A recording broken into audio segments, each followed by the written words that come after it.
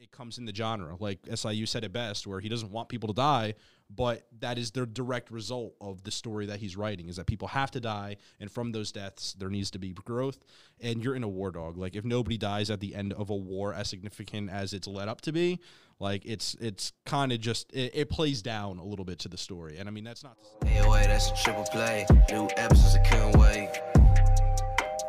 Yeah, open your mind at the first gate. Press play, no need to debate. AOA, check me out. Look, plugged in, you can catch the hype. Golden Dawn, how we follow the light. Anime like life, married to it, my wife. What is going on, ladies and gentlemen, boys and girls, people of all ages? Welcome back to the AOA show. I'm your host, as always, Ian, along with the boys Isaiah. Oh, hi, yo. And Gavin. Oh, what is the Gucciest of the shoesiest? Tis the question. Tis the question. Today we're talking about Tower of God, of course, going over Season 3, episodes, don't tell me, 49 to 58. Booyah! We only got 10 left after this, so you definitely don't want to miss our live streams, and you don't want to miss this live read-through because it was a lot of fun. These are some intense chapters for sure, and I can see why SIU's wrist is literally on fire every single time he's done working for the week. But the way to catch that is by going to our description. The link to the AOA Reacts channel is there, our reaction channel, where you can catch that with all our other live reactions. We also have our comment of the day today. Today comes from Nomad Vaughn, who is an actual homie, because Nomad is probably up for, what, 95 to 100% of these, like, every video we do. It's like he's watching it from start to finish, which is really awesome to know. So thank you very much. Our question was, who's your favorite redhead in the series? Because I know last week I was very happy that they were giving a lot of the redheads their due. And so he answered, Hwaryun, OG, best redhead. Totally agree. He says, one of the best discussions, great questions. For sure, I actually really enjoyed our last discussion. There are a couple key standout ones that I remember. We've been doing this now for, shit, man, like a year at least, right? Yeah. Going through this story beat by beat. And we've had a couple discussions where I walked away from that and I'm like, wow, that was a really good conversation. And that hasn't been everyone. Obviously, not everyone could be a banger, but last week's was definitely one of them. I thoroughly enjoyed it, so I'm glad that you did too. And thank you for commenting your thoughts. Make sure you guys stay until the end, where we will be offering our question to you. And if you answer it, you might just get your comment shouted out in our next discussion video, which is actually only one left before we have to switch things up. So now is your chance. Definitely want to watch till the end of this one. We have 8 questions today, being that that's how many were posed. So we're like, why not just knock out 8 of them in this? So thank you to the 8 people that posed their questions here. Some of them are kind of split between 2 people because they asked a very similar question, it seems. There's multiple names, so we might shout out multiple names under the umbrella of one question. So thank you very much for that. But getting into the first question here, without further ado, Gavin, take it away, my friend. Oh, let's get started. So number 1, by Death to Boredom. Thank you so much for the question. Jersey gang. Jersey gang.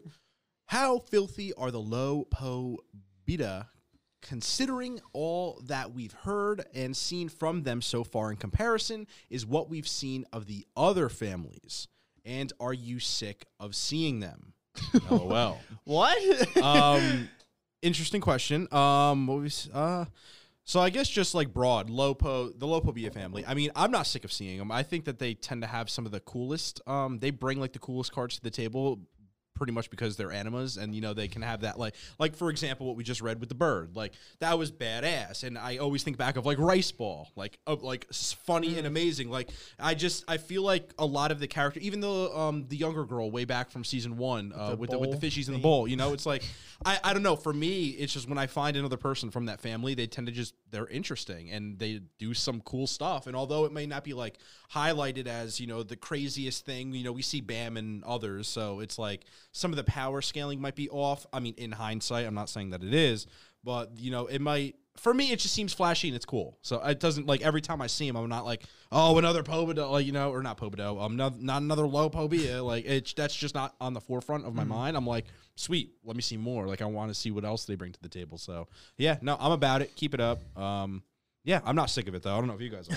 Yeah, I can't tell Death to Boredom if you or the one that's sick of seeing the Lopobia family, by the way you framed that question. No, all jokes aside, though, I think they're sweet. I don't know if you're framing this in the light of beyond just their general aesthetic and all that kind of stuff, the fact that they keep on going against seemingly our protagonist, because it does seem like the Lopobia family seems to be a blockade in the way because they are pretty loyal to Jihad, all things considered, at least from the info that we got. So if that's the way that the question is being framed, I'm not really sick of them because I figured that there were going to be to be honest, I thought there were going to be way more families that were jumping to Jihad's aid once this all started. It seems that they're maybe a little more fragmented than I initially thought across the 10 of them or whatever.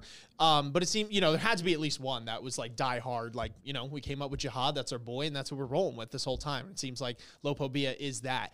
Just in terms of their aesthetic, though, and all that, I love this family, like their abilities. I think it's my favorite one in terms of abilities wise, because each one has their standout attributes. You got your Haas with their overwhelming nuclear punches, which is really cool for sure.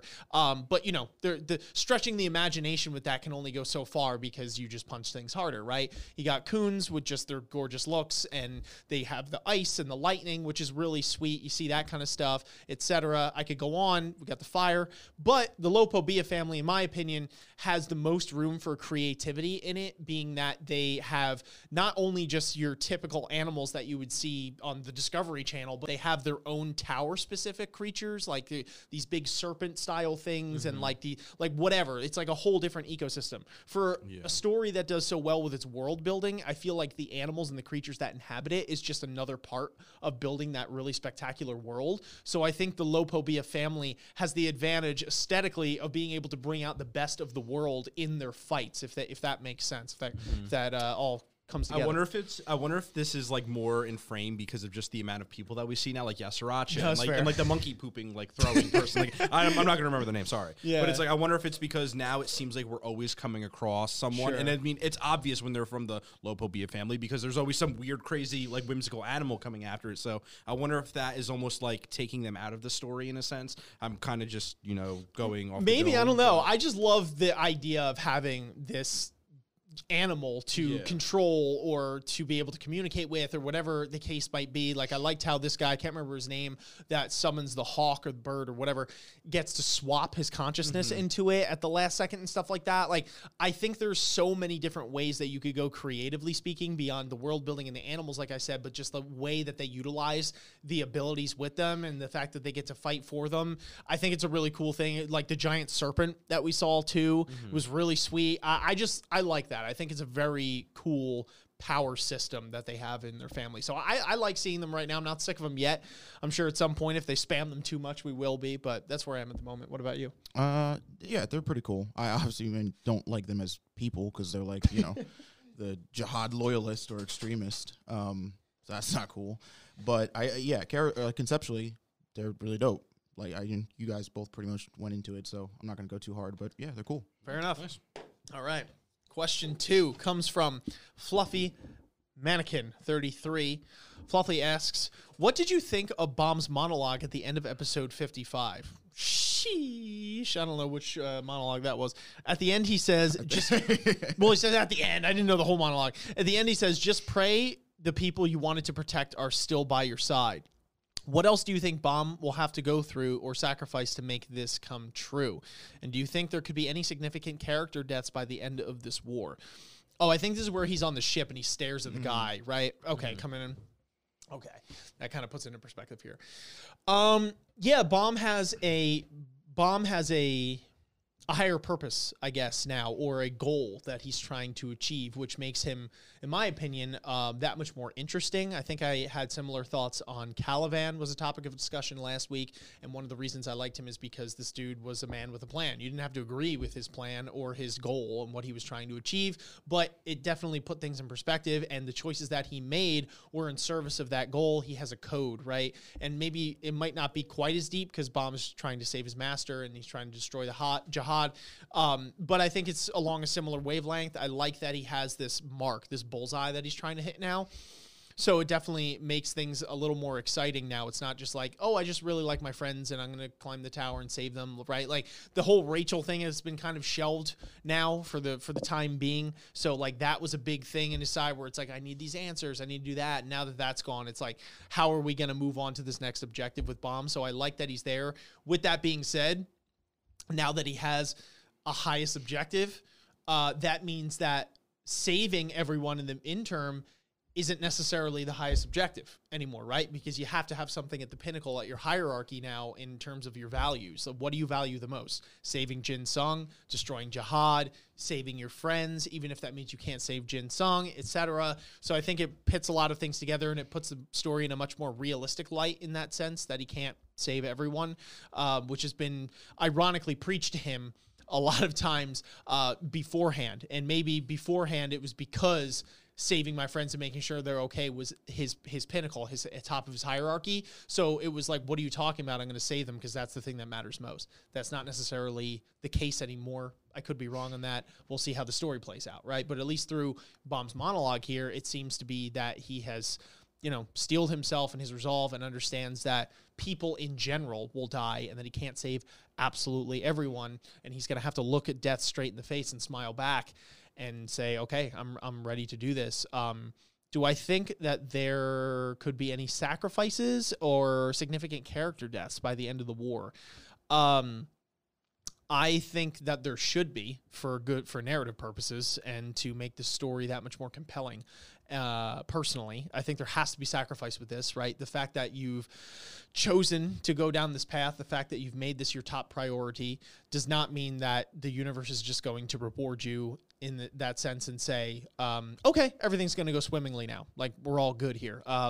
It's going for those goals in spite of the fact that there's going to be hardship and struggle along the way. So I think it would be a little out of place for there to be no sacrifice involved, for sure. In terms of what that sacrifice is, I don't know. We're going to have to see how that pans out. Do I think there could be a significant character death? I mean, that would be a sacrifice, right? So that could be definitely one of the routes they go. I kind of hope there is, and I don't say that as just like doom and gloom. I need somebody to die just for the sake of it. But this is a war we're talking about now, and it seems like, especially by the end of this now, this is like some Star Wars level galactic shit that we got going on where people are firing laser beams at each other. There's giant explosions in the air. There's debris flying around. There's spaceships. Like, it's getting pretty wild, right? And it's like now everything's coming to we got the branch heads and stuff like that coming down, and it's like there's only so much further we could go until we get to the literal pinnacle of power within the tower. And because we know that power scaling works in an exponential way, eventually if you're like 1 or whatever, you could probably wipe out the top 100, or top 1,000, et cetera. Like, you get my point. I think that it would be a little crazy for there not to be some sort of significant death or deaths by the end of this war. I don't know if it's going to happen within the time that we take to catch up to this, but going forward, I would assume that there's something, and I kind of hope that there is, to kind of highlight what this war means. That Bomb says, hey, I was the one who said we're going to come and attack these people. I got the people to come behind me. I went with Khun and Halrion's plan, etc. So I hope there is, but those are my thoughts. Yeah, I definitely think that it's cool that this monologue happens when it happens, which is like right before the real fighting starts, quote unquote, because it definitely highlights this place now that Bam is in, where right before it he sort of like sees the whole like sea of dead bodies, that were a result of some of the fighting that had already started, but instead of being like, oh, this wasn't my fault, like instead of like trying to sugarcoat or downplay it, he's like, no, this is important to see and like understand and comprehend, because this is the reality of war. This is the reality of the situation we're in. I started this fight. I knew that going to rescue Jin Sung means that like people are going to die. I think this line of like, just pray that the people you want to protect are still by your side indicates that like a lot of them, or, a few of them, most of them are probably going to have to make some pretty hard choices in this fight, because it's not, like you said, this isn't going to be like, because they chose to oppose Jihad, they get everything that works out for them. So I wonder if, we've already seen it a little bit with Bam, just in him steeling himself to, I guess, sort of pull the trigger and start this fight. And even in people like Khun, who are willing to, work with somebody and benefit someone like White, just to have like that that many more allies on their side in this fight, that like we're gonna have to we're gonna have to like walk in the gray area, right, between black and white. This isn't going to be like we get to make all the right choices and then we get all the rewards and everything is all fine and dandy. So in my mind, this is more of like, just pray that when all is said and done, when the last bullet's been fired, everybody that you set out to protect here is still standing next to you and is still willing to be, by your side by the end of this. Which is definitely, which I think is definitely the objective, because I think it's naive. It would be naive to assume, that all of them will, and that the original objective you set out to do will definitely happen, right?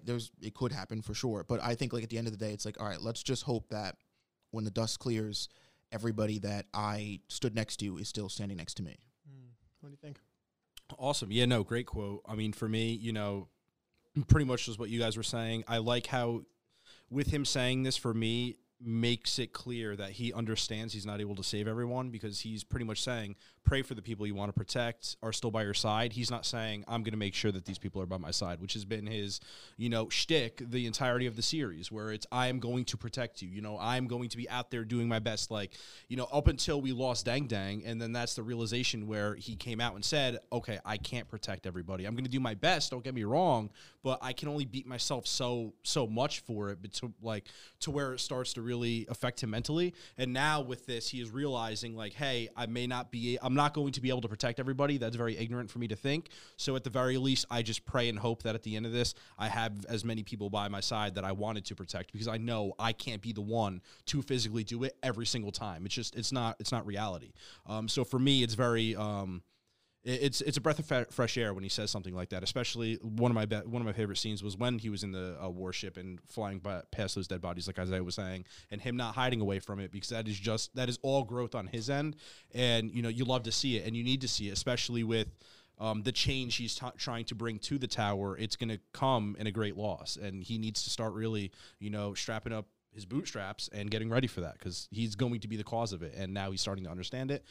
With that said, going into casualties and significant deaths of the war, with everything that I just said, in my eyes, there has to be, because it's just something that will solidify his mindset that he isn't going to continue growing until what he is saying is getting tested. And although it looks like, hey, now that he is saying I can't be there to protect people, it's easier said than living that line. So people need to die that he wanted to protect for him to be reinforced in that state, if it's true that, okay, now I can keep on moving forward after my prayers haven't been answered, in his quote, and people who he wanted to protect die, if that makes sense. So it's literally like the duality of the situation that we're in, and I want that to test his psyche, because at the end of the day, if it's not tested now, it has to be in the future, because it comes in the genre. Like SIU said it best, where he doesn't want people to die, but that is the direct result of the story that he's writing, is that people have to die, and from those deaths, there needs to be growth, and you're in a war, dog. Like, if nobody dies at the end of a war as significant as it's led up to be, like, it's kind of just, it plays down a little bit to the story. And I mean, that's not to say, like, everybody can say what they want about death and not wanting their favorite characters dying. I don't want my favorite characters to die either, but it does bring a lot of growth when it's done correctly. I'm not just saying ice people left and right just to do it. Like, it has to have like means to that end, and then serve a greater purpose, which I think will do in Bam's case specifically quite well and do justice. So yes. Yep. All right. Question number 3 comes to us from Jail Seguiner. Sorry if I butchered that. And Pastafarian. Sorry. I just clicked now what their username was, because I wasn't reading it as Pastafarian, and yeah, I thought that was freaking hilarious. So it's creative.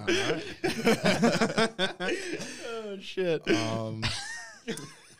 Anyway, I feel like you got a little bit way too happy for that one. Oh god, it's the little things, dude. It's the little things. With Haruun asking Bam to do something to get the Elder to join the Nest battle, her knowing Grace Marcia Luslik was going to ask the Elders to participate in the oncoming war, and her saying that she owed him one while talking with Luslik, as well as her being able to guarantee Luslik that they'd win the Nest battle, it seems like Haruun is notably connected to Grace Luslik. Additionally, her being shown to directly talk to Elder Sophia, but not to take orders from her, reframes Evan's hypothesis that the Elders were behind her actions, Finally, way back when Haru-Yun met Kun after the hand of Arlene during season 2, chapter 54, she said that she was helping Fug at the moment. TLDR, what the actual heck do you think Haru-Yun's place is in Fug? Also, what do you think y'all? What do y'all think of her being able to rip off her sleeves with Endorsi gone? Okay, so a lot of this is just info. The TLDR here. What do I think Haru-Yun's actual place in Fug is? I don't know. With all this information, it is definitely. So I, for a long time, I never really even considered the possibility that Haru-Yun doesn't have this like permanent high tier place in Fug, like, you know, just from the way she's talked and things that have happened and the sides that she's seemingly been aligned with. I've always been like, oh, okay, Haru-Yun is like, you know, some pinnacle in Fug. You know, maybe it's not like obviously elder status, or it's not, you know, maybe she's not like one of the main people, but that she's like one of their main informants, right? Or that she's, you know, she's sort of a big deal in Fug, and she might be a big deal to Fug, but I actually don't even know now, especially with like just the chapters we've gotten with her, if it's even safe to say that she's like definitely permanently a part of Fug. Because again, especially this line that these guys point out, which is her telling Kun that like, yeah, for the moment she's working with Fug. Well, okay, that implies that she's not planning on like staying with Fug forever. And so I wonder if she really is, and especially now, I think like a lot of where Haru-Yun is at mentally is been like reinforced by all the stuff that happened at the last station with Bam. I think we might finally be seeing, which is something I've been saying since we've met her, like some Haru-Yun take agency in like what she wants in her decisions, and like not to say that she's abandoning her mission or her goal here, but I kind of finally feel like she's acting a little bit more for the goals that she wants, and like that goal can still be to, you know, get Bam, you know, for Bam to get to the top of the tower or whatever. But at first, I guess what I'm saying is at first I thought like Haru-Yun was like, oh, I need to get Bam to become the new king of the tower or whatever, because like that's what Fug wants. He's their god. And like she still, you know, she uses like words like that still, but like it feels more like Haru-Yun like by herself wants Bam to get to the top of the tower, but like it has nothing to do with Fug anymore, right? Now it seems a little bit more personal. It seems a little bit more like, you know, I don't know. It just feels a little bit more like she's got her own agenda, and that maybe she's been aligning with Fug because she needs to either have contact with or get something from some of the higher ups, like these elders, Lusalek, etc., Sophia, which would explain, you know, that coupled with just how useful she's been and how useful her abilities are, would tell me that like that's sort of why Fug has not kept her around, but like that's why that they've aligned themselves with her for so long, and that's why she has this sort of contact. Like she can just call up Sophia like on her pocket. But yeah, what do you think? So it's going to be weird. I actually think almost the complete opposite. And so my reasoning behind this is I actually think she's a lot higher in Fug. I thought you were going to say hotter. Oh, hotter than Fug. No, I think she's a lot higher in the chain of command in Fug than any of us realize. And with that, I feel like it comes. So what she had said to Kun in terms of helping Fug at the moment, she is been someone who doesn't display all of her cards, especially with someone like Kun. And even if she didn't know anything of him, I feel like there's no reason why she would have to say something as in like everything we like.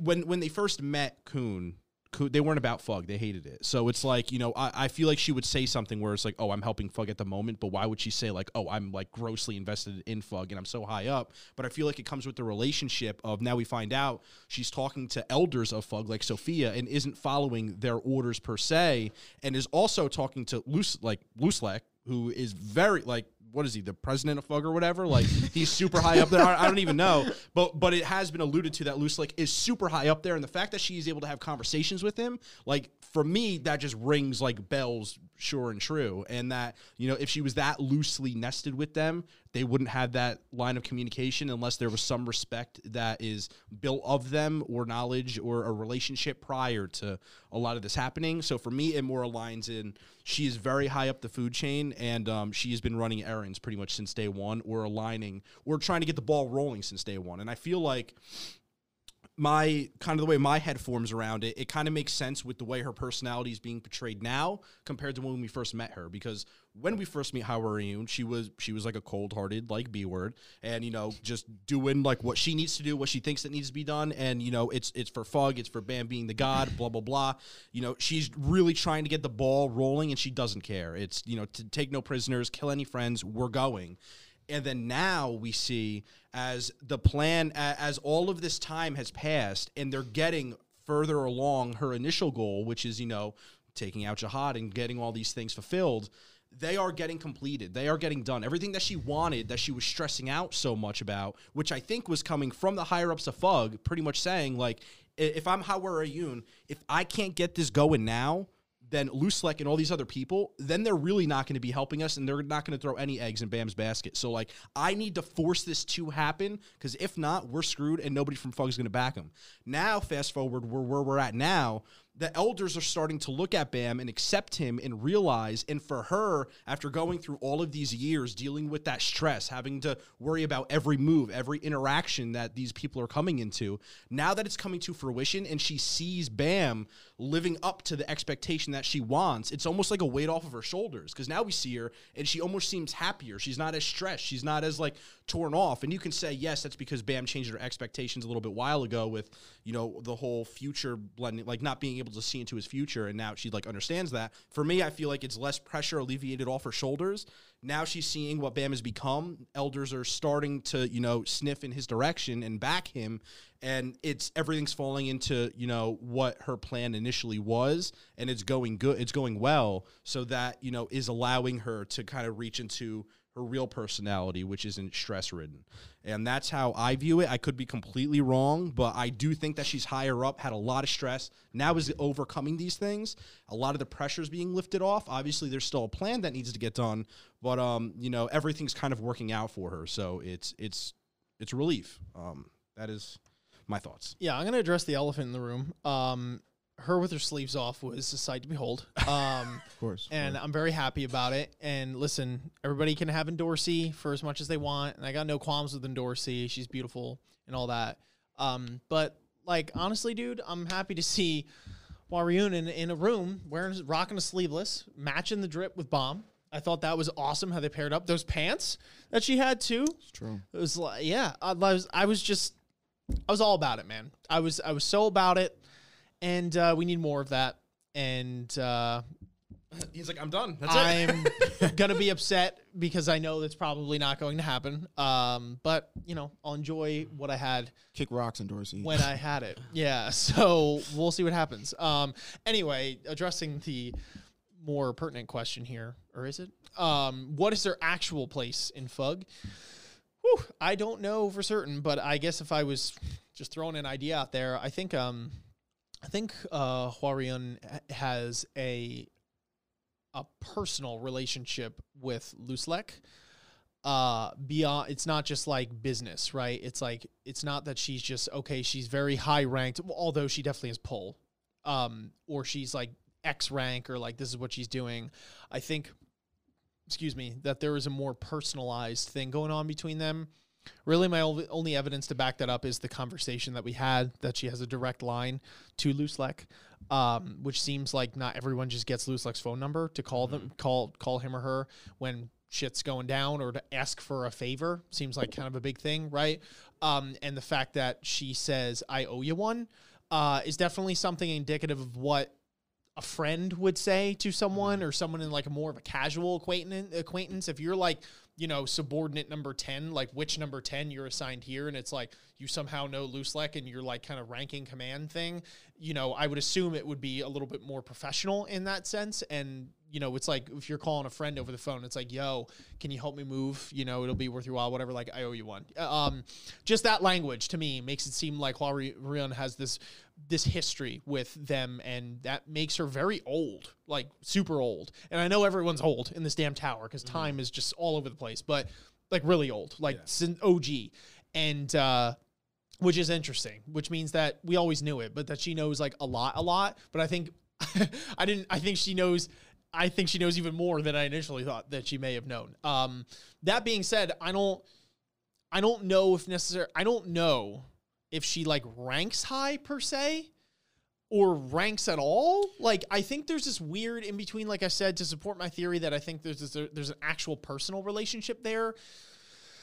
I don't think it's like Hwaryun, like you're going to get pulled into the ranks and like this is your thing here. I think that this might be something where Lusek literally told Hwaryun, like, you're the one I could trust to go to be Bomb's guide, because I know that you're in on whatever's going on. Like, we have history here. So because the other reason I say that is because she talks to who else? The Elder Sophia, but does not take orders from her. She's like, okay, I'll do what I want. And it's like, beyond Elder, I would assume the next ranking thing, the higher ranking thing, and the only higher ranking thing would be Lusek, him or herself. You know what? So not to cut you off, but I'm in terms of ranking, like I think it comes with the position of being a guide, and I'm wondering if you know how a guide is always paired with the person, if maybe even Lusek, like she was the original guide to him. And, you know, it's something where it's like, she's not singing and praising the Fug song, but, you know, she does have personal stakes in it. But I'm wondering if that's like the stake where she served him and they're very close. And something, you know, earlier, way behind the scenes when Band came in, it was something where he he allowed her to almost like see Bam at that time to like curate him into something else. Like, I don't think it's more of like a power, like, oh, she is the strongest one in Fug or a top strong one. Like, I think it comes naturally as the fact that she's a guide and a damn good one. And that is what ties her to the higher ups up there and gives her that power. But yeah, I'm wondering if that's the personal relationship we're talking about, is she was originally the guide for him. And then, you know, because it's like Evan. It's not like you don't have to stay with Yuri for the rest of your existence. Like, you can like branch out, you know? Sense. So that I'm actually, that raises a good definitely question. To me supports the claim that she knows a lot. Oh yeah. Not just that she's a guide and she has all of that supernatural crap going on, but that she, along with Lusek, probably knows a similar amount to Lusek, even more potentially than the elders themselves, in terms of what the end game is here, what's being hidden, etc., and is kind of just guiding Bomb along the path that he needs to go, or that she thinks he needs to go, or whatever, but knows a lot of the backstory. Like, I think she was there from the beginning and probably could have told Bomb everything at almost any point, like what she knew, and I think she's withholding a lot of info there. That might be a stretch, but I think that she knows a lot. It just would make sense if you're buddy with Lusek to kind of be in on what's going on. So I don't know if her and Lusek's plan is that they kind of not radicalize, but, you know, view these things in a very religious occult sense, where Bomb is a god and this is the prophecy. I don't know if Lusek like really, really believes that, or kind of just utilizes that to kind of conform all of the subordinates and make them unified under one umbrella, or if they genuinely think it's like the prophecy and a god, and they view it as that. And Hwaryun, like, you know, literally thinks Bomb is a god, right? In that sense.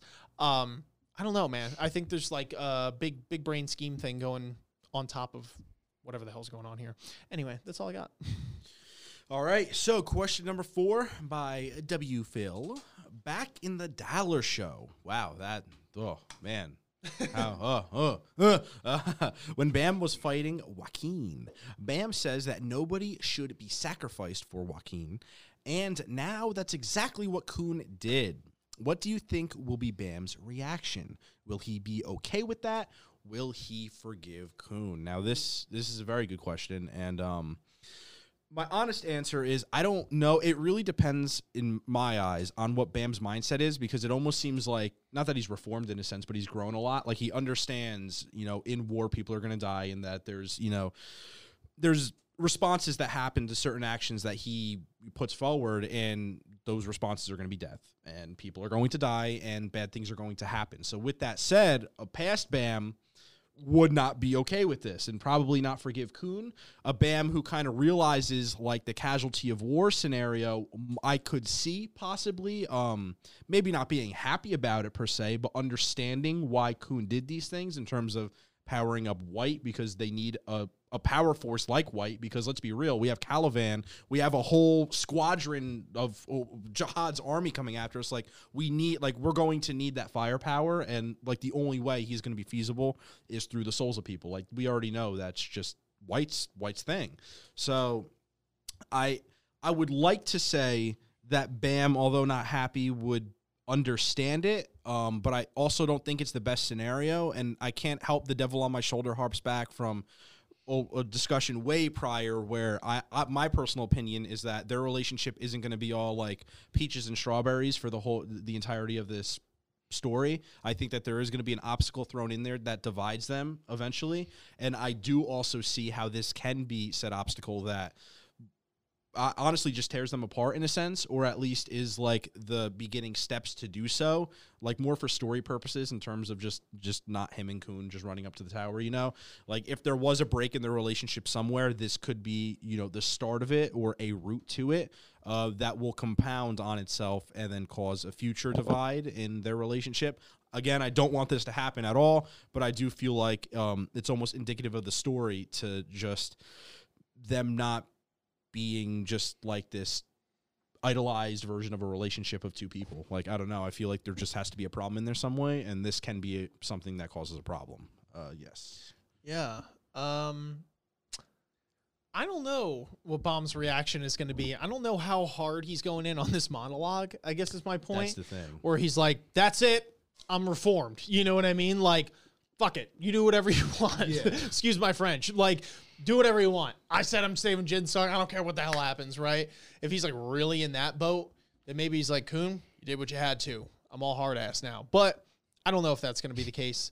I think Bomb, maybe to kind of refer back to that monologue, was a little bit more talk, but we'll see in terms of that. Because my thing is like, when the souls get taken, I'm pretty sure they almost like live on in a weird sense, but almost contained and like trapped. Exist. Yeah, which is like really messed up when you think about it. It's like literally, it's worse in my opinion than killing someone and just leaving them there, because you're now subjecting them to a literal torment and hell for eternity until you release them.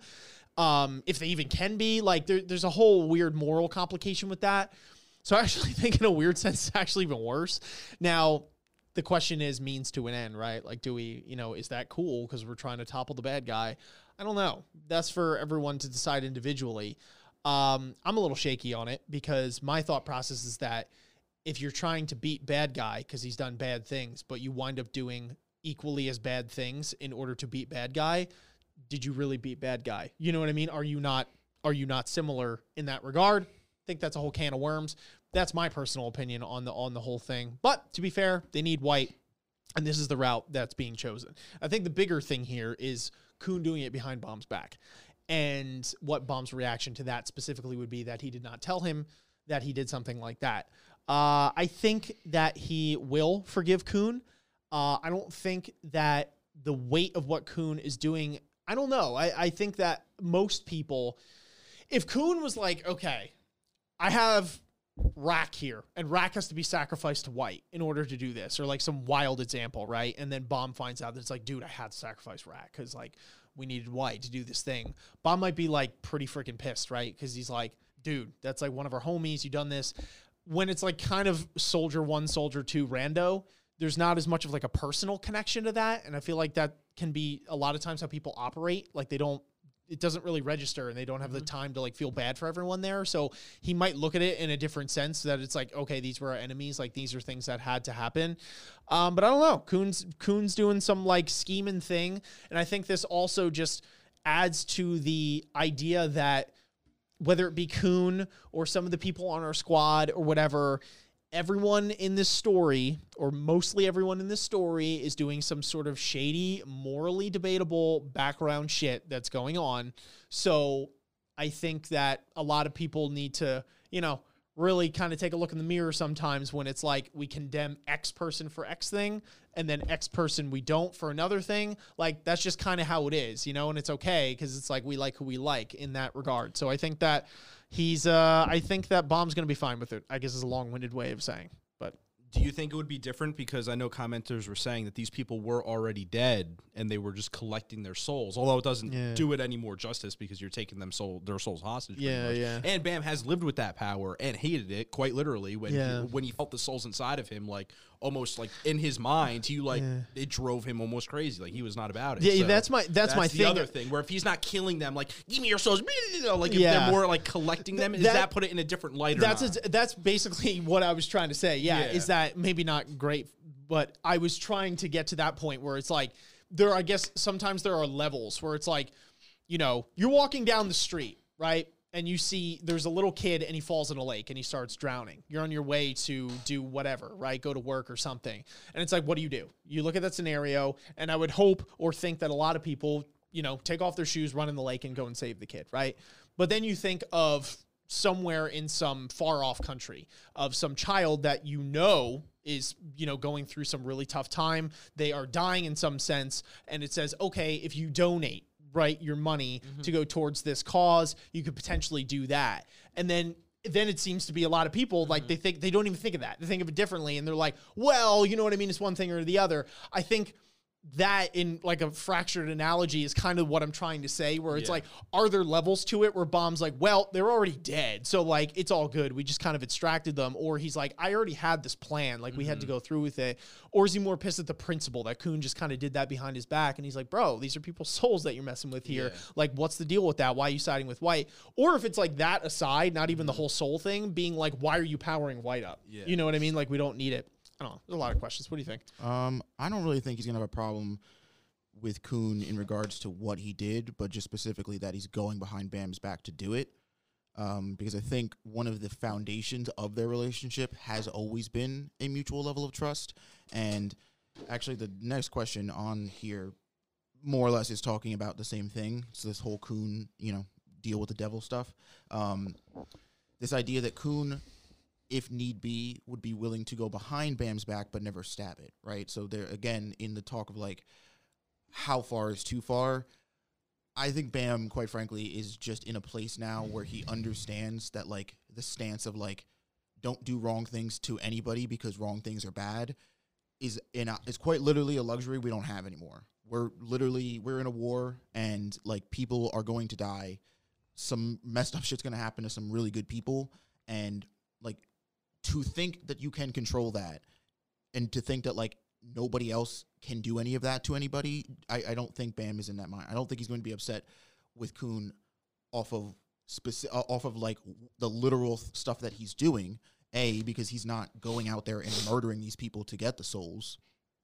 But B, also because I think it would be a little too naive of Bam to put that on Khun. However, I do think there will definitely be a talk about the fact that if Bam specifically stated he didn't want this to happen this way, and Khun then went ahead and did it anyway, because we had this talk with way back with the whole Rachel thing, right? Where it was like, oh, now Khun is on a mission to kill Rachel, but Bam doesn't want Rachel to get killed, but Khun is going to kill her anyway. And it's like, okay, so is Khun going to go behind Bam's back to do that? Is that going to be a whole topic of debate or point of contention for the relationship? And yeah, I definitely think it'll be a point of contention. It might even cause some grief. I do ultimately think, though, that they'll probably, forgive each other or make up and resolve that. But I don't know. I think it is tough in these kinds of circumstances because it's like, yeah, I'm sure one of the last people that Bam wants to get stronger is White. But it's like we don't get to the place where we can, like, talk about and or handle White if we don't make it out of this place alive. Like, this fight is sort of the devil that's right in front of us, and White is like a devil that is, I don't necessarily know how far off he is in terms of, like, being the main threat or, like, pivotal. He's now going attacking Bam, but all we do know is that right now he's not the devil in front of us. He's not the immediate objective.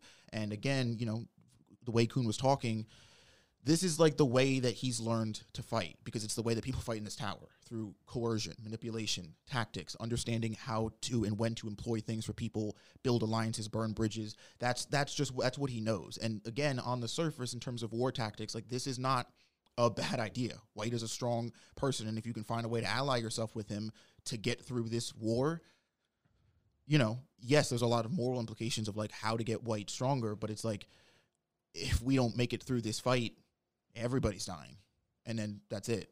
So I guess what I'm getting at is I feel like it's tough to condemn Khun in the facet of, like, oh, you shouldn't do this because it's wrong, and it's like, I feel like we're a little far past it's simply wrong or right. Again, I do think there's contention and conversation to be brought up around the going behind Bam's back thing, but in terms of, like, you shouldn't do this because it's not right, it's like, I kind of feel like we're just too far past it, right or wrong being the only way that you can make a decision.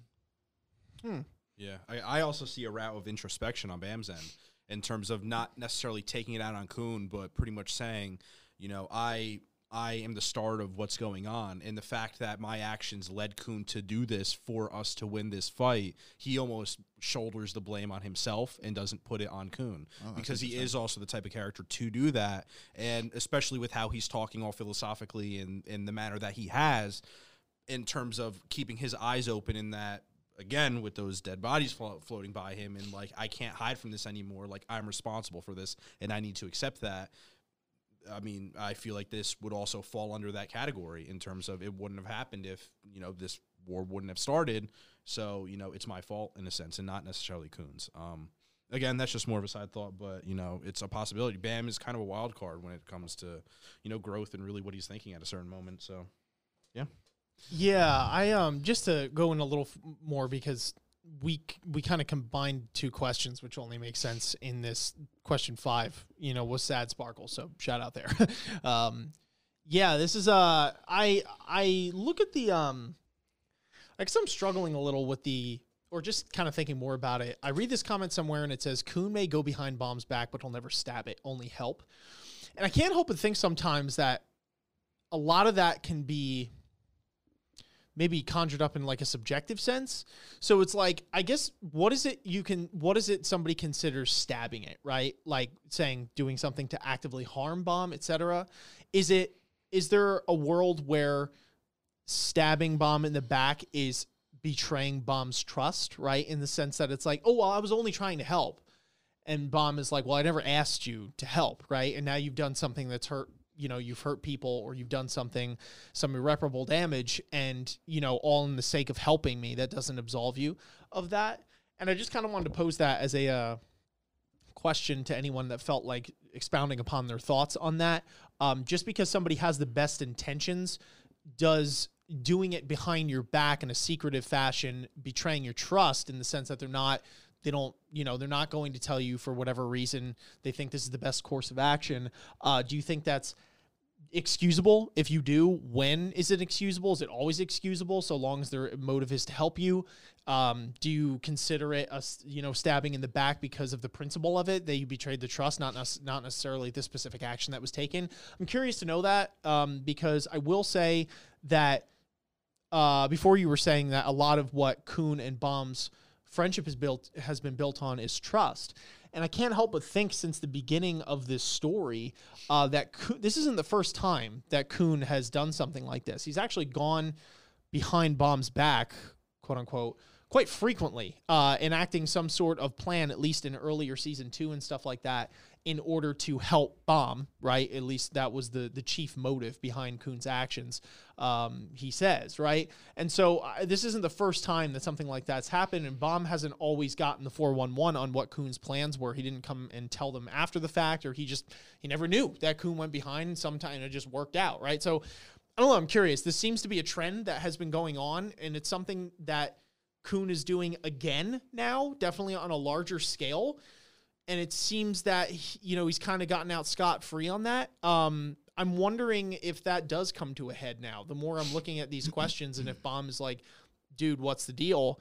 And Bomb starts to, catch on to that more, that Kun keeps on going behind and saying, like, I'm going to do this. It's for your own good type thing. Like, this is what we need to do, et cetera. Because we have had small scuffles. I think it was one in particular, and it was like the beginning of this season when Bomb got the whole glow up with the hair and all that kind of stuff. And he met Kun again for the first time. And they had like one of their first arguments on something like that. And it was one of the first time that Kun didn't just go behind his back and do something anyway. It was like, this is what I'm going to come to you and I'm going to tell you what I want to do. And there was actually disagreement on it, and they had to come to a compromise. But does Bomb feel slighted at the fact that Kun forewent that again, and has kind of reverted back to this?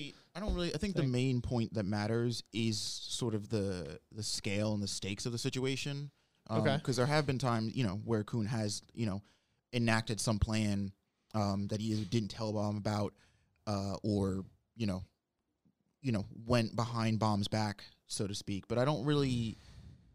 I think it matters depending on, like, on the circumstance, right? What it is you're willing to do behind said person's back. Because if it's like, yeah, I lied to this person and, like, told them to do something, or, like, I got this person to fight this person, it's like, again, I always try to keep my mind. I think this is something that I've been trying to do. The more I read the story, is like keep my mind frame in the mindset of somebody that's like lives in this tower, right? Like that's pretty normal behavior, and it's not something that really like is worth condemning. But like, you know, again, we get up to a circumstance like now where it's like you are not only actively capturing other people's souls, but you're giving them to, of all people, white. That I could see being like, it's like, okay, that's not like a, you know, throwing a pebble in a pond. Like that's a big deal. So it's like when your decision that you're making that is going behind said person's back has the potential to cause ripple effects that could you know, go from ripples to literal like tidal waves. That's like, you know, when the scale sort of exceeds that ratio, that's when I think it's a problem.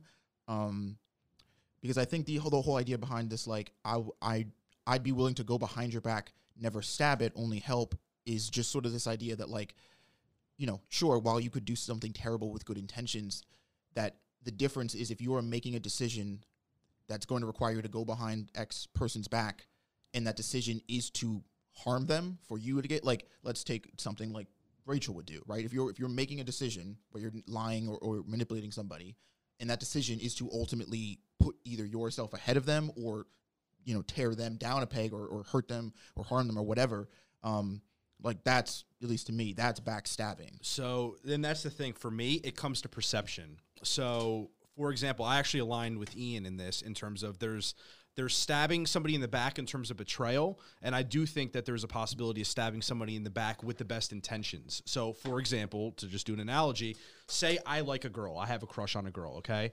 Ian, I tell you, my best friend, dude, Sandra, I have a huge crush on her. I really like her. I don't know how to go about it. Maybe one day I'll tell her I have said crush, okay? A couple days go by, you talk to Sandra and say, hey, you know, Gavin has a crush on you. You know, do you have a crush on him? Oh, you do have a crush on him? Oh, like maybe. So you're going out with the best intentions, trying to get information per se.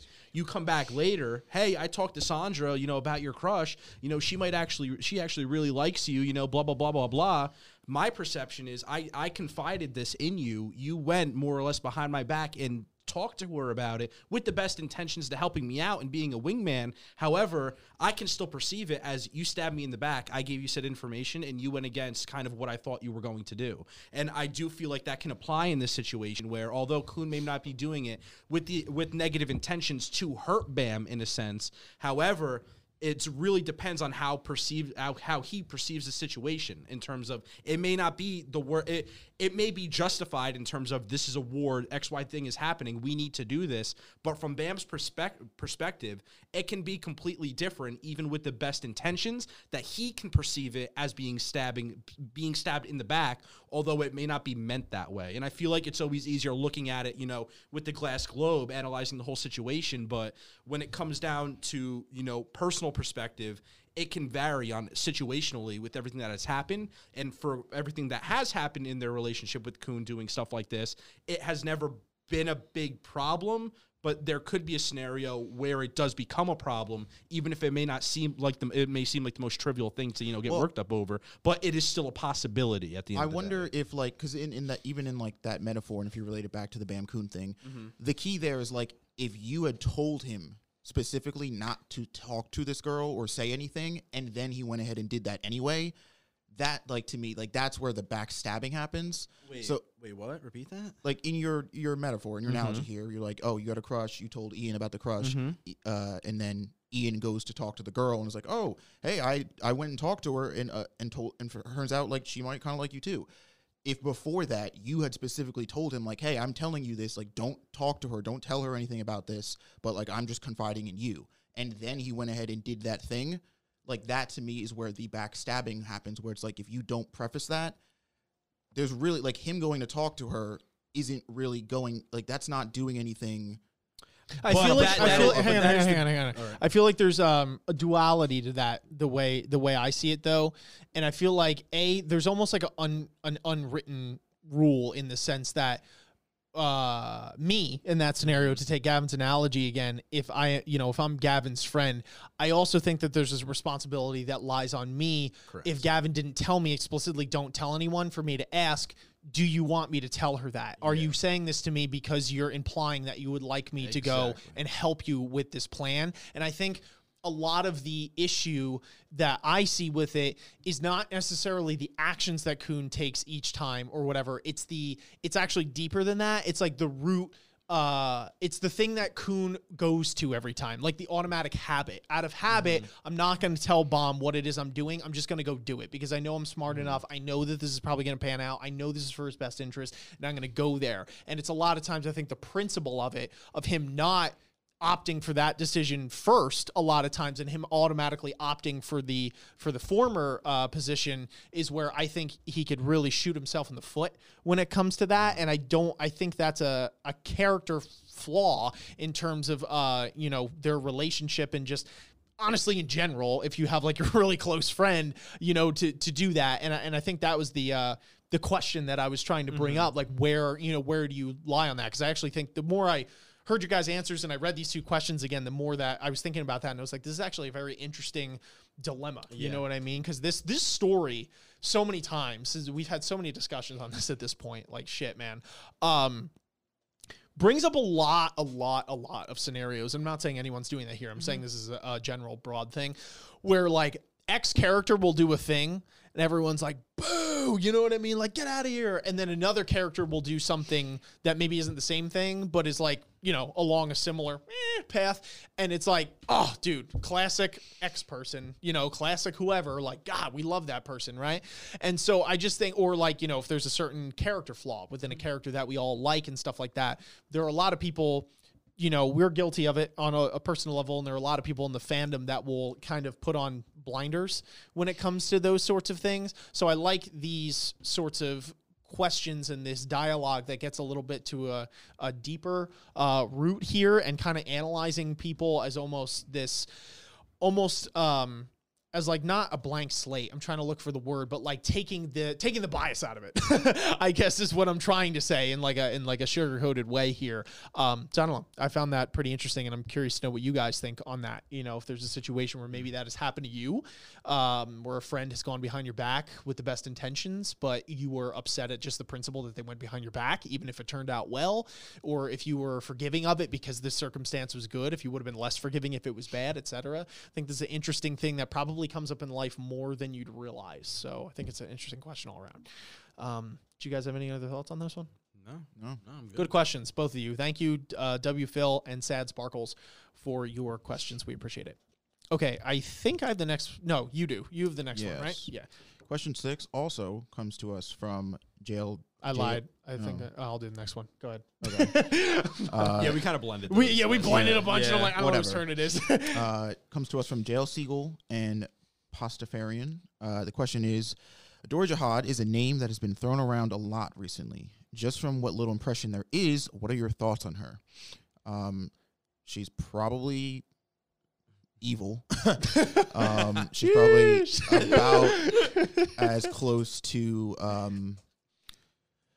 probably about as close to evil as you can get. I mean, when we're talking about people like Miss Cheney, who actually I would exclude, because Miss Cheney actually seems like a chaotic neutral. The more that we hear her talk and the more that we learn about,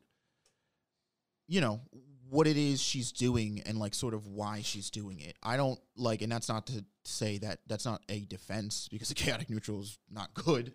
If we're talking about the scale specifically here, but I think Endori is like a chaotic bad. Like, I think she is probably she's evil, and I think a little probably sadistic and but I think she's evil with a purpose, right? She's like, I am Jihad's commander-in-chief. Like that title, that position comes with a certain level of responsibility, comes with a certain level of expectation, and it comes with a certain level of understanding that I need to be ready, willing, and able to carry his dream, his wants, his whims, his needs, like whenever possible, at all times. I need to be like a shining example of like somebody that Jihad would side with, right? And I don't know whether that's born out of, wherever her family lineage is, like maybe how much she even knows Jihad, maybe even before being a king. I don't know. We don't, like the question says, we have basically very little to go off of. But just from where she stands, her position, the things that we've heard her, indirectly say, or the orders that people have been given by her. She seems like a bitch, quite frankly. She seems like somebody who is, take no prisoner. I don't give a fuck. Like, I'm the commander-in-chief of this army for a reason. Jihad asked for results, and I need to be the kind of person that can deliver results. And that requires a certain sort of mental fortitude and somebody that can take commands and dish them out without a shred of sympathy. What do you think, Evan? I don't. It's a weird character because obviously we don't know. We haven't even seen him, like, quite literally. So I don't want to necessarily throw her name through the mud. Because until I get a full perspective of her. But I guess from what I can say is that obviously not a pushover. Has been touted that she's a prodigy, similar to Bam in that respect, and that super powerful. And just the fact that she is where she is in Jihad's army and the commander-in-chief or what have you. Yeah, definitely not someone to be messed with. And, I toy with the thought of evil percent. I don't know, because it's like, it's strange when you bring Jihad in the mix in like pure evil, because I do think that there's some gray area in that, like, fighting for a cause that isn't a good one compared to being evil, for me, are kind of on two different planes that can overlap. And I wonder if she does overlap in some sort of area in terms of how, like, ruthless and cutthroat she is. And I guess in some sense you'd kind of have to be as high as she is in that army. So I guess I'm not going to sit here and say that she is an evil character. Very well could be. Definitely has to be hardcore and a badass by any stretch of the term to be in the position that she's at. So, yeah, I guess we'll have to wait and see. But from all I know, prodigy, super strong, not a pushover, and probably going to make me want to poop my pants when I see her. So, yeah, that's what I got to say. I'm just waiting to see how drop dead gorgeous she is when we see her, because this seems to be like Giga Princess. Like, she seems to be top dog, literally. So, like, she's got to be stacked, right? That's my hope. Oh, man, How many princesses did they say there were? 13, right? 13 Pretty sure there's one to fill out each weapon for the 13-month series. So is there something you said then that was like 13 princesses and then like a 14th, which would be the head? Or is that like there's 13 princesses, but like princesses of Jihad? They've never said 14. like I think there's a lot more, because then you have like Anak and Dorsey. Like, are you just saying like I'm a princess of Jihad? Like, I don't think there's just 14 of them. I think there's a lot of them. It just matters on like the stack of how strong they are. Like, there's 14. True. Like, there's 14 weapons, but there's not a princess to every weapon. So I think there's a whole. I don't have the camera on me, but I think there's a whole lot of princesses in general. Like, probably more than most people can count. Like, I would say in the hundreds, in a sense. It just depends on the power within them. I just don't think it's like a limited number. I don't know where I pulled that out of. I thought it was like they were like assigned a weapon or something.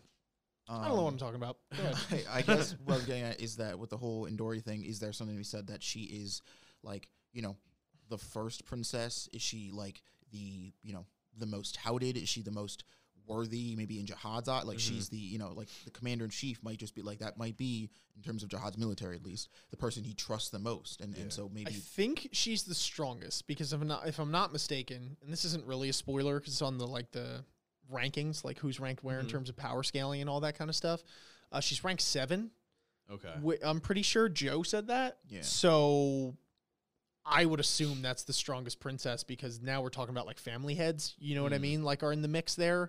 I'm pretty sure I could be wrong on that, but I'm pretty sure she is the strongest princess in terms of, I guess, fighting ability, and it seems to be implied just by how her raw talent has manifested, in the sense that she was able to beat a ranker as a regular, even though she was class A. But that was the whole thing with Bomb being like, he's C, get wrecked. She's 7. That would put her, I think she's ahead of some of the family heads, no? Because I would have. Yeah. I think somebody said Gustang's like 13 or something. If there's 10 heads, that files out 1 through 10. But she's a savage. Whoops. That means that, she is not only a strong fighter, but she's, I mean, I guess fair enough, Jihad doesn't pick anybody but the best, but like, she could take on some of the family heads, which is kind of, so then I guess that's where it's like, did the princesses of Jihad as a position or whatever, like, stem from her? You know what I mean? Like, did it, I don't know. I think she was just, personally, just to also answer the question here, my thoughts on her little impression, I think that if Garam's story adds up, in terms of how Jihad skewed this whole thing to really just have them all killing each other, whatever, to like get the best of the best. I think Adori is like Jihad struck gold on that one, where it's like, yes, finally this chick is like insane, like awesome. Well, and then now she's in, maybe he said it exactly like that too, but it's like, you know, and Adori seems to be so devout to the cause too, which is really the kicker, that it's like she at least from my perception, a little bit we got from her so far, I think she genuinely believes in this whole thing, where it's like, I will, you know, like I am here to serve Jihad. I will be the best. And being that she's so freaking talented, it's definitely, you know, put her to the top of the crop. Well, that was a great implication because my thought was the same as yours in terms of why isn't she trying to collect all the 13-month series? So I wonder what her relationship is with Jihad, because obviously it's a failed, you know, Easter egg hunt where you collect them all. It's not going to amount to anything. You see what happens when you try to ignite 2 of them or use 2 of them. So it's a failsafe that Jihad has, and it seems like this girl isn't that interested in him, although we haven't met her. So, you know, we don't know. She could be obsessed with them, but if she is this powerful, you can't tell me that she doesn't have a lot of them. And it's assumed that no princess really has more than 2 or 3, you know, so it's not like she has a stockpile. So why isn't she very interested in them? Does she like have a talk with Jihad and he kind of like laid it out a little bit where it's like, you know, these aren't necessarily all that's chalked up to be, but you know, you're my like number 1. So like you kind of know a little bit of this information. Like I wonder how close their relationship is, if she knows about the implications of the 13-month series weapons or maybe doesn't. And it's just Jihad just doing whatever the hell he wants because he just has no respect for anybody. But it is interesting how it's like her name isn't revolving around these weapons that are like touted to be the pride and joy of being a princess and obtaining them. Yeah. I could be wrong, but that is just an interesting, you know, tidbit to throw that's in a good there. point though, because I kind of forgot, even though I just said it, where it's like the number 1 goal would always be get all the 13 months, and it seemed that being as strong as she is, that shouldn't have been too much of a problem for her. Maybe a wee problem, but she'd have more than 2, right? Oh, you know, that would be We're the actively seeking them. assumption. Yeah, we're actively seeking them, which she could be, but we just never really got that info. Exactly. So to be fair, but she just seems to be like Jihad seems like to be that- pretty lucky to have this chick on his squad. I guess my point is that I don't think that she's doing some like scheming, conniving thing, because we've seen a lot of princesses actually. Almost every damn princess that we've run into has been like, I'm not really about the whole Jihad thing. Like, honestly, it's by name, but like, I got my own thing going. Like, I mean, Yuri's an obvious one, but like, Dorsey's in love with the guy that's going to kill him. You know, we got Elaine, who is there for like the family, but then, you know, well, she wasn't like a princess, but you get my point. Like, rejected there. We get Miss Cheney, who's just like, she's doing her own thing, and it seems like that she's like, okay, I'll respect Jihad for his power, but like, I got my own thing going, etc. It seemed like a lot of them haven't been like incredibly loyal to the Jihad name. So I think Adori is different. I think she is like one of the princesses where it's like Jihad looks and it's like that's the poster girl for what princesses are supposed to look like right now. Just because it seemed weird for somebody that was like kind of trying to stab Jihad in the back or whatever to be like, oh, your orders will do all 3. You know what I mean? feel It's like- like, damn, girl. She has to know. I think she has to have had an actual conversation with Jihad, and she has to know the truth about the weapons, because something about a character like this, and again, you know, most of this is speculation, so fair enough. If she is like this die-hard Jihad soldier, and she didn't know the truth about these weapons, I feel like she'd be bending over almost backwards to try and get these weapons. If she was, you know, a princess or a shining example of these princesses, why the fuck not? So the only thing I can think of is the reason that she wouldn't be going after them is because she knows the secret, and maybe Jihad has tasked her with making sure the princesses are always still fighting over the weapons. But obviously she's never going to like go after them herself because she knows what will happen. But she, again, as Jihad's commander-in-chief, is in charge of keeping all the other princesses in line by being like, hey, one of you could be up here with us if you get, you know, all of these weapons. Yeah, because if she doesn't know, I'm like, yeah, why wouldn't she be going after Yeah, that's these? my exact thought. Like, why? Like, there has to be some information. I don't know. They definitely have brunch. He's like, look, Dory, about these weapons, yeah, they're kind of rigged. Like, super like, devil, She's over tea. Yeah, rigged. So don't touch them, or more than 2. But make sure all the other girls are fighting, like, hilariously so over all of them forever. And she's like... Like, you would need such a blinding amount of, like, respect to hear orders like that, where it's like, oh, you know what, like, you've been kind of raised for as a princess, like, to be your pride and joy? Yeah, that's all a lie, true. so just follow with it. Like, to have that blinding obedience to someone, like, that is what can be scary if she Respect knows this or information. fear. Respect. She or could fear. be afraid of him. I mean, you know, could be she afraid. is number Could be. 7, but I'm assuming Jihad is number 1, and 7 and 1. 100%. I think is enough of a gap where Jihad would probably still stomp her face. I think it's a respect thing, if I had to guess, with her enthusiasm to complete the 3 orders when they were given. When Jihad is like, I'm technically giving you a choice to do one. She's Yeah. like, we'll do all 3. You know what I mean? Like, you know, you could be afraid and want to do that, but it seems like, you know, you're risking a lot of your own skin, where it's like, that seems to be going a bit overboard in the fact that those tasks are hard as hell to complete, just one in and of And themselves. assigned to people to do, so you're Yeah, going out yeah. of your way to say that. Yeah, Like, it seems yes, like you almost I- want to get like, look, I've Yeah. done this other thing for you. Yeah, but I guess that could be like there's a fear of her being seen as useless, right? So Okay. if everybody else is Could like, be. yeah, I'll pick one, she's like, oh, okay, I'll do all 3. You know what I mean? It's like, wow, that one's clearly more useful than the others. So it's like, you know, Yeah, I guess you could frame it that way Possible. too. That's fair. Okay, I'm going to move on to the next question here. shoot. It's by Sad Sparkles. Again, so thank you very much for the question. Sad Sparkles asks, what do you think about the nest? I mean, there's a floating stone in which time stands still so you don't get older. I don't know why, but it reminds me of Bomb and his hidden past since he's old. Oh, okay. Also, Jihad's been keeping some valuable things in there that got even Miss Cheney interested. So could there be some other reason that the fighting is taking place there, besides the fact that it's nearly impossible to enter it? Just wanted you to talk a bit about the world building and its implications in the future, since you're almost caught up now. And apparently there's a picture on Discord that goes along with this. I'm It's assuming literally just the treasure chest, right? yeah. The treasure chest blah, blah, blah, thing. Yeah. So now that it's not needed anymore, my father asked head of the Lopobia family to use it as a storeroom to hold onto his things he wants. He never told anyone on the outside what's in there, but there's probably a lot of stuff we can't even begin to imagine. I'm more interested in this. I wonder, I mean, they, so I didn't mean to You're good. jump in front of it, but I guess because I think Miss Cheney makes a specific comment when she's like, that's where we're going to be keeping Jin Sung Ha, because I could, you know, use him as a bargaining chip when it comes time to commune with the Ha family or whatever.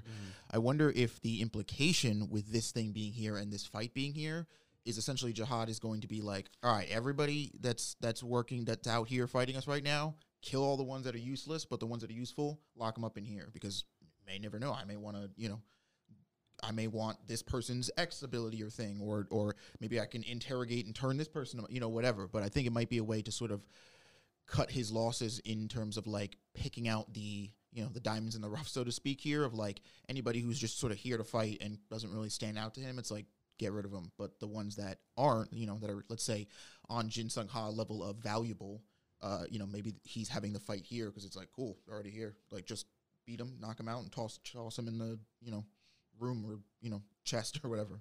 Yeah. Hmm.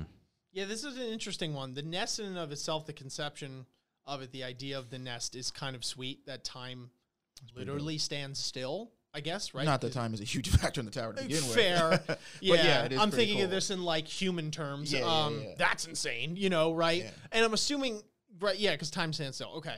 You don't get older, like, that's kind of insane. You just like So- walk into the building and it's like, I'm chill here for a little while. You know what I mean? Walk out, Pretty you're dope. totally fine, like hyperbolic chamber crap. That's pretty insane. I think that's Wait, really so cool. Does that mean you could be immortal? You just lived there? I bet you could die, like if somebody killed you, but like you wouldn't die of like Well, old okay, age. sure, Yeah. fair enough. You could be immortal, like you wouldn't die naturally. Yeah, Yeah, Okay. yeah, that seems to be the case. So I kinda could dope. be, I'm 26. I could walk in there, chill in there for 25 years. I come out, I'm still 26, like the same day. Yeah, that's crazy. Pretty dope. You know what I mean? Just go in there, like, you know, Shit, chill. you could, like They- live a whole life. In there. yeah, And they then got like come a out and it's dude. They got like a gym and a library in there, or whatever, or you know, whatever's going on. Their whole Dude, they got like the reverse. Like I go in there and it's just bam, straight to the grave, dog. Like you're done. No, I'm kidding. Gavin just goes in there and immediately dies. This was a lie. and I'm out.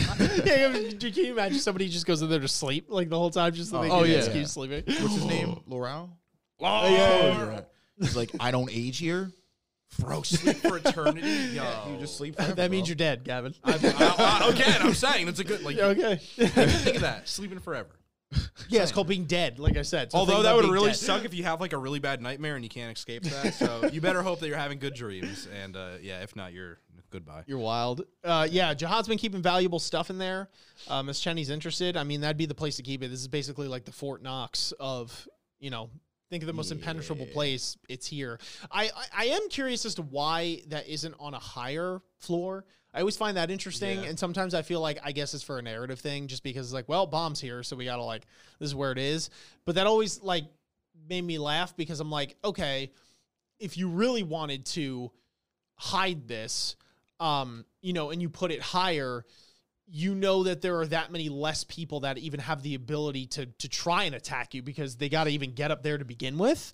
So I don't know. That's just kind of a side thing. It's kind of weird with this story because of Bam and stuff, where it's again, Bam's party are such an abnormal case, just by their existence, because normal people, make no mistake, would have died before getting on the Hell Train. True. They would not be here. This, I think the implication is that Jihad is, because if you think about the hidden floor, Jihad is so confident in himself and his forces and the system or society that he set up here that no normal person would be able to figure any of this stuff out. They even say that most people don't know this thing is here or exists, but it's the people who do, again, even if they do, it's okay, cool, go get up to floor 52 then and go get that thing. No, they're not going to do that. Bam and his party are a different case, because by definition, they are able to get into places or be places that no normal person can. But I think I do honestly think that Jihad is just I was kind of planning for everybody else, not Bam.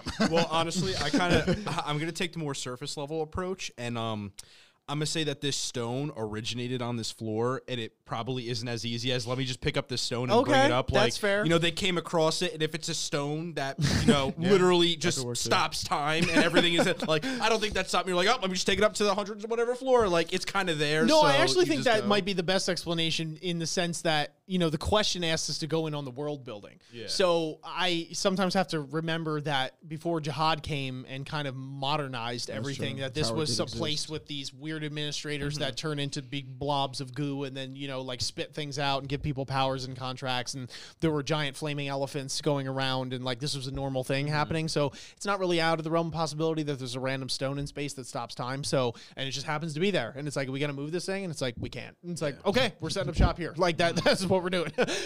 So that actually makes a lot of sense. Plus, I feel it'd be weird if Jihad was all right, everything that's dope and valuable, I want it on my floor. It's wow, if you get up there, you're set, bro. If you get up there and beat Jihad, you get everything. It's maybe spread that shit out a little bit. Yeah, that's fair. Also, the implication is that no one, like you said, is an incredibly abnormal case. There aren't supposed to be whatever. But I also find that funny, right? Because you're listen, there's no way it's an it's Jihad, Bomb and them, they're an abnormal case. It's yeah, but did Jihad never expect an abnormal case? The fact that there's an abnormal case means that it can be penetrated. You know what I mean? It's you're expecting things to go in the way they always have. Checks out also in the sense that Jihad, I mean, maybe, we don't really know, to be fair, did know of Bam's existence before he met him on the hidden floor. So then it's okay, but you did know that this kid had the potential, because that's the other thing that's really big with Bomb, is a lot of people are oh, this kid doesn't seem innately strong, but you give him enough time, and I feel he could really fuck some shit up. And it's okay, if you have a feeling though, Jihad, maybe we bump that thing up a couple. Well, to be fair, he thought he killed him when he's a kid, because when he comes down to the hidden floor, he's oh, I thought I killed you. He says to him, the big version of Jihad. Right, but then I'm if this dog can see fate though, he must have known that didn't work. I think that's the play on the story, right? To get into it a little deeper, is that Bomb is this antithesis to fate, right? That Bomb, being an irregular and through these weird circumstances, seems to defy it. A lot of the witches can't see his path and stuff that. And it's Jihad sees fate, but Bomb almost sidesteps that. Okay. Well, so I guess that's the thing then. If he killed Bomb and thought he killed Bomb and then didn't see, he was Bomb's dead. Yeah, cool. yeah. That's the only thing. That's the 1% I would have had to worry about. 99, I could fuck with anybody. Yeah, so it's put it on floor 52, and then he gets to the hidden floor, and he's fuck, this nigga's alive, bro. I got this valuable thing on floor 50, this one on 75. Fuck, he's we don't have time to move everything. We just gotta fight. Kill him all. No, that's fair. That's fair. To answer the second part of the question here, what do you think he's hiding? Was that even a part of the question? Or did I just make that up? So there could be another reason. Oh, also Jihad's been keeping some valuable things there that even Miss Cheney's interested in. So could there be some other reason that the fighting's taking place there besides the fact that it's nearly impossible to enter? Yeah. I think that it's not just like Jihad's like, dude, I hid these really cool weapons there. Like, and if you get them, you'll get a major upgrade. Like, this isn't like a dungeon raid where we come out with like sweet loot, where it could be. I do think there's probably some of that in there, but I actually think there are probably more info bomb secrets, right? Like, open with the key, Aaron Yeager's basement type thing. Or and it's like tickets that, understanding Jihad and his empire more. Like I why think he did that's he what it is personally. Like maybe Okay. some hidden artifacts that aren't supposed to surface, or some diaries. old diaries, old yearbook. No, yeah. But like some sort of thing that enlightens us a little bit more about who Jihad is and things that he obviously doesn't want people knowing about himself. He's kind of off the grid a little when it comes to that. So that's my prediction. Because I feel like if anything, Jihad is way more concerned with that than concerned with like, damn it, that guy found the bazooka in there. Like, you know what I mean? Because Jihad will just go down and flick him in the head and he'll explode. Yeah, like he doesn't that's give a true. shit, right? And He's also, that if there was a powerful. weapon, like just a straight weapon that could rival Jihad, like that shit's definitely up on floor Yeah, that's 134. behind him. Because it's like, you're going to kill me to get it. And then at that point, I'm already exactly. dead. But if It's it's like his diary, he's like, I don't care. Throw it on floor fucking 50. Put it behind a wall or something. Nobody's going to touch that shit. Yeah. you I know? think that's what I think that it's like, and I Okay, think that that makes for sense. narrative purposes, it'll be cool too. Like the further up we go, we get a little bit more information on Jihad, like each time. Each time we like make some major milestone achievement, it's like, ooh, we got the story with Garam. Then we went to the hidden floor and we saw young Jihad, and then him down there, and we got this weird, like, ominous thing where it's like, I'm trying to control fate. And then, like, we get here, and it's like a little bit more we find out about Jihad. yeah. And so by the time we get to Jihad, there might be a different perspective, or there might be all these things that we think form together, and then that's my thing. I'm like, I think I think it would also be pretty cool if, like, because the last floor that we were on, which was the Wall of Peaceful Coexistence, was all about those heroes who were trapped there, and we learned about, like, a little bit about, like, the War of Genesis through them and stuff. If, like, from here onward, these floors are going to slowly start opening up to the existence and the way the tower used to be and was before Jihad's empire took over. So, like, floor 50 and 51, we have, like, the floor of coexistence. We learned that there was a war. We learned about Genesis, these heroes who are locked behind this war. It's like each of these floors is going to have a piece of the tower's history and past contained, behind it, under it, in some sort of lock and key situation. And it's like, as we go up each floor, we're going to learn exactly how the tower went from where it used to be to what it is now. yeah. That could be cool. Any other thoughts on this one? Wonder if there's like info about Arlene specifically in there. That's what I was thinking. Because like, whether it's like too. pictures or like some sort Yeah. of information. That's my other thought. Jihad Spank Bank. He just has like Dude, pictures I literally- all no, over the wall of her, I- just like in a bikini, and it's like, this is one time we traveled to Spain. You know Or what I his mean? diary And is it's like- her with V, but he has V Or cut his out. diary, it is his diary, but it's like, the tower, day 51, Arlene said hi to me. Damn. It's like, I was thinking, Deadass has like a whole bunch of Playboy magazines in there, and they're all like the princess edition, and that's what started his daddy issues and creating all the princesses of Jihad, because that was his favorite Playboy or whatever magazine. but it's like all the princesses just have Arlene's face like put on. It's like, they're all different girls, but it's just Arlene. That's it, dude. It's a whole room there. And then Bomb's going to go there, and it's really awkward because it's basically his mother. You know what I mean? he like walks in, he's like, wow, this girl's really hot. Who is it? Who is she? And they're like, Arlene, your mother. And he's like, oh no. He's like, Yeah. Mommy! And Bam's gonna be like, oh no, and Sheep's just gonna be like, oh. Yeah. Like, damn, bro, that's your mom, not mine. Sorry, Mom. Just takes a couple before he runs out. Look, that fight was stressful, okay? I'll see you in 5 minutes.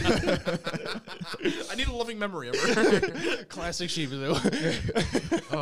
Anyway, last question, Gavin. Take it away, my friend. Oh, it's on me.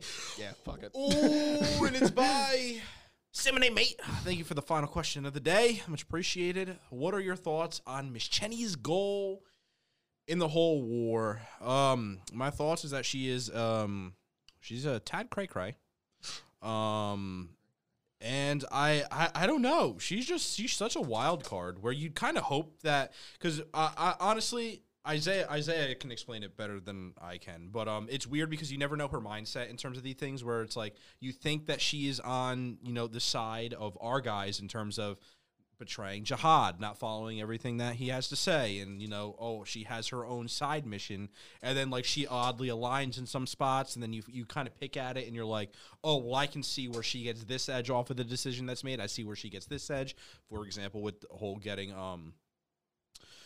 Jin Sung and that whole stipulation behind it, and it's like, oh, okay, like you didn't necessarily want to take him, but now that he is acquired, it could be used in this situation to get the X place that whatever Jihad's hiding, and it's like, it's obvious that she is almost playing like these manipulative games that plays into, you know, her greater goal and whatever ultimatum she has behind the scenes. It's just really finding out what they are and like who are her allies.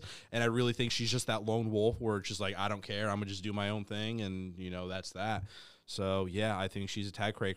Yeah, we need Yuri to kind of smack her into place and just become Bam's If she little friend, can. and then Bam. Yeah, no, she definitely can, because we know that they don't have a good relationship to begin with, and that they don't get into arguments quite often. And I feel like that does play into Miss Cheney's mindset and Yuri's, because they're exact opposites. Yuri supports Bam from the start, always has it out, you know, blah blah blah, and then you get Miss Cheney, who is seemingly the opposite, but might have similar intentions or desires, but doesn't put that on the forefront and just schemes in the background to, you know, try to get whatever she wants. So yeah, interesting stuff. Yeah, these coons are whacked in the head, bro. I mean, like she. I'm just speaking the Doing truth. a lot of generalizing right there. Relax. Listen, I'm just saying. No, it's not all of them, but I mean, we do like a lot of the coons have this like there's this wild thing where it's like I just manipulated that guy and his whole family died, but that's okay, you know. And it's like, I do think you hit it on the head before though, and I actually do think chaotic neutral is probably the best way I would also describe Miss Cheney Jihad,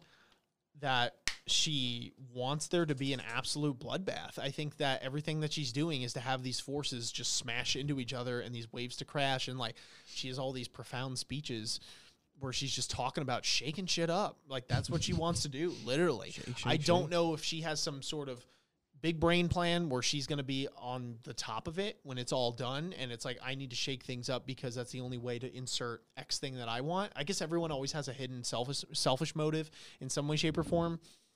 So there could be a little bit of that, but I don't know if beyond that, it's just, I just want things different because I'm quite frankly bored. This has been going on for too long. I want heads to roll. I don't really care who wins in the end. I just want there to be excitement and a thrill in my life. I don't know. Just based off of the speeches she's given and all the monologues she's had and the talks, that seems to be kind of the thing, you know? Even her hidden floor self, her data self, she's just like, God, I just always wanted to fight you. You know what I mean? To Jihad and all that kind of thing. She seems to be, you know, a little, you know, a little cray-cray in that way, like Gavin was saying. And I think that just kind of manifested itself even more as she got a little older here. Boredom's a hell of a thing. It can make you cause world wars, I guess, if you're Miss Cheney. But I don't know. I think her goal is literally just to like stir shit up and make things different in some way, shape, or form. Whether she wants to insert herself or have some other goal to like within the power vacuum be the one to slip in there is a different story. I think that her being a coon, she probably has something like that going on. There's like a bigger brain thing beyond the just like I'm whacked and I want people to just start killing each other.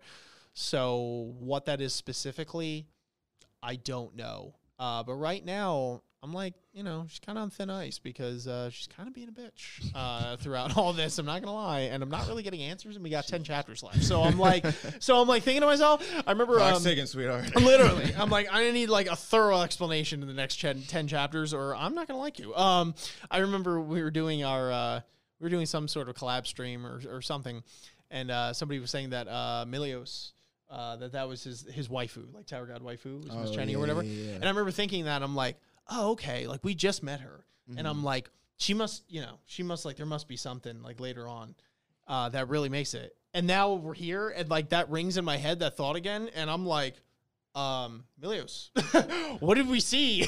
Like, what am I missing? Was it just like, you just like the, you know? I feel like Miss Cheney is like that girl, like she's the last girl you date in college or like in your 20s before you're like, all right, I'm done. I'm not like some young rascal. Like, I need to settle down and find something a little more structured, a little more. Because she's that girl that's like always trying to do some like really weird shit. And I don't mean like just like but I mean like her idea of a fun date is like lighting people's cars on fire. And you're like, and it's like, but she's like an actual 15 out of 10. So you're like, and like, let's put it this way. If that's the like, I get it, Millie. I get it. Yeah. Because as much as I'm like, Miss Cheney, you crazy evil bitch. I'm like, damn. I was going to a room with you. It's over, bro. It's over. I'm doing some shameful shit. But I think Miss Jenny's also weird because this story, I feel like, has conditioned me to never look at anything for at face value anymore. And so every single time Miss Jenny gives me like another reason to be like, oh, you bitch, and just write her off as that, I'm like, there's got to be more to you than that. I'm like, there's just a little, you're playing this role here just a little too well for me to be like, you've got to be just some crazy villain. It's like, what is it? Yeah. And so then the question is like, okay, what is it you want? What, whether it's to ally with a certain person, a certain side, get like, what is it you want out of this? And why are you willing to go to these measures specifically? Because again, if we're to derive from a conversation with Jin Sung, even if her goals align with what somebody like Jin Sung wants, why go the route of a bloodbath to get it when there are alternate paths? Do you just not believe that those are as effective paths to get what you want? Is it purely a character personality thing? You just literally prefer to go down the bloodiest path possible? I don't know, but I just every time like I mentioned before in one of the other questions about Coon AA. These Coons do default to like, I think it could also be, these Coons definitely default to this tactic of like, well, I'm just going to pull everybody's strings. Like, that's how I'll get what I want. From the understanding, like, that's how they're all raised. That family is a political war mind or, battlefield from the day you're born. So I understand if that's if getting into the situation, that's where that Miss Cheney's mindset comes from, is that she just defaults to being like, okay, this thing I want, instead of going here and maybe asking this person and trusting that they're like, no, I'll just go around them, do X, Y, and Z, get them to think I'm trying to do this when really I'm just like, that's the way that they operate. That's the default that they go to. But that default doesn't always necessarily involve like combat or fighting, or again, this the way that she refers to like spilling blood, right? Even Coon, who like is no stranger to going behind people's backs or using manipulative tactics, is not always going out with the intent to kill as many people as possible. So that seems very specific. That seems very Miss Cheney. And like you said, from her data self version, we can infer that didn't just spring up when she became a princess. That's always been inside of her to some degree. This like animalistic warrior that like just gets a literal thrill out of combat and spilling blood. So it's like, but again, I hesitate to just write her off as this crazy, love blood for blood, because she's got those Coon genes, and like it or not, those come with a specific set of skills in terms of intelligence and strategic outlooks of people and battlefields. And so like it's a very dangerous grouping of things to have in a character, right? Where it's like they are incredibly resourceful, incredibly manipulative, incredibly tactful, and can use strategy like ridiculously well, and love to kill people. Like, you know what I mean? So it's like that.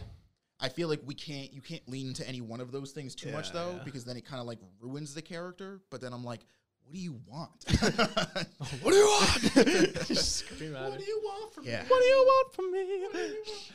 Anyway, does anyone have anything else they'd like to add on this question in particular? Bam. I love that Bam and Coon have matching outfits.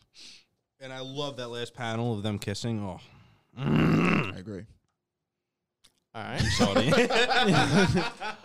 Actually, Hwaryun and Bomb had matching outfits. Thank you very much. yeah, but were they kissing Ian? No. No. I mean, like, not as in, like, they're both wearing white and red, but the Coon's outfit is literally the inverse of Bam's, just in blue. Yeah, because they're both males. That's how they had to rock that. Because they're both married, Ian.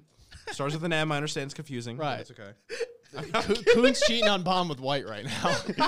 That's what's happening. Look, White don't love no nigga but himself. So let's not act like White is dating anybody. I know. Coon's getting other than used. his mirror. It's a shame. Damn. Anyway, we're going to end the discussion there. Hopefully you guys enjoyed it. If you did, make sure you guys are smashing like, commenting your thoughts down below. What did you think of our discussion, the questions posed, our answers to them, etc.? Curious to read them. Also, make sure you guys are hitting the notification bell and subscribing to the channel if you are new here or if you haven't already. And if you made it to the end of this video and me saying this, I'm going to hope that you are at this point. And if not, it takes you 2 seconds. Just do it. Also, again, description down below. You can refer to all of our necessary links to support the show, whether it be our Discord, which you definitely want to hop in on, our AOA Reacts channel to catch the live read-through, our social media, our audio-only platforms if you want to listen to the show on the go. If you want to hit us up on Patreon too to earn exclusive benefits to the show while also supporting us, really a win-win there, among many other things as well. So definitely go check that out. Does anyone have a question for the comment of the day? What is the name of Jihad's commander-in-chief? What's the name of Jihad's commander-in-chief? Answer in the comments down below, and then comment your thoughts, and we might just shout you out on our next TOG discussion. Also, big shout-out to our patrons, especially our Acolytes of Anime, Stoic, Miduit, and Nathan. We appreciate all of you from the bottom of our hearts, along with all of our patrons. Love you all. So, until next time, folks, though, thank you so much for watching. Thank you so much for listening. We'll catch you all on the flip. Peace. Peace. Ninjas are samurais, blazing the kunais. Find me in the leaf of the cloud, screaming out Bankai. We just some ghouls though, who like seeing parts fly. They like what you saying, Goma got more through the storylines. I tested your neck from the start, my hunters gon' come for your heart. I promise you'll land in my boulevard, left them in one piece, no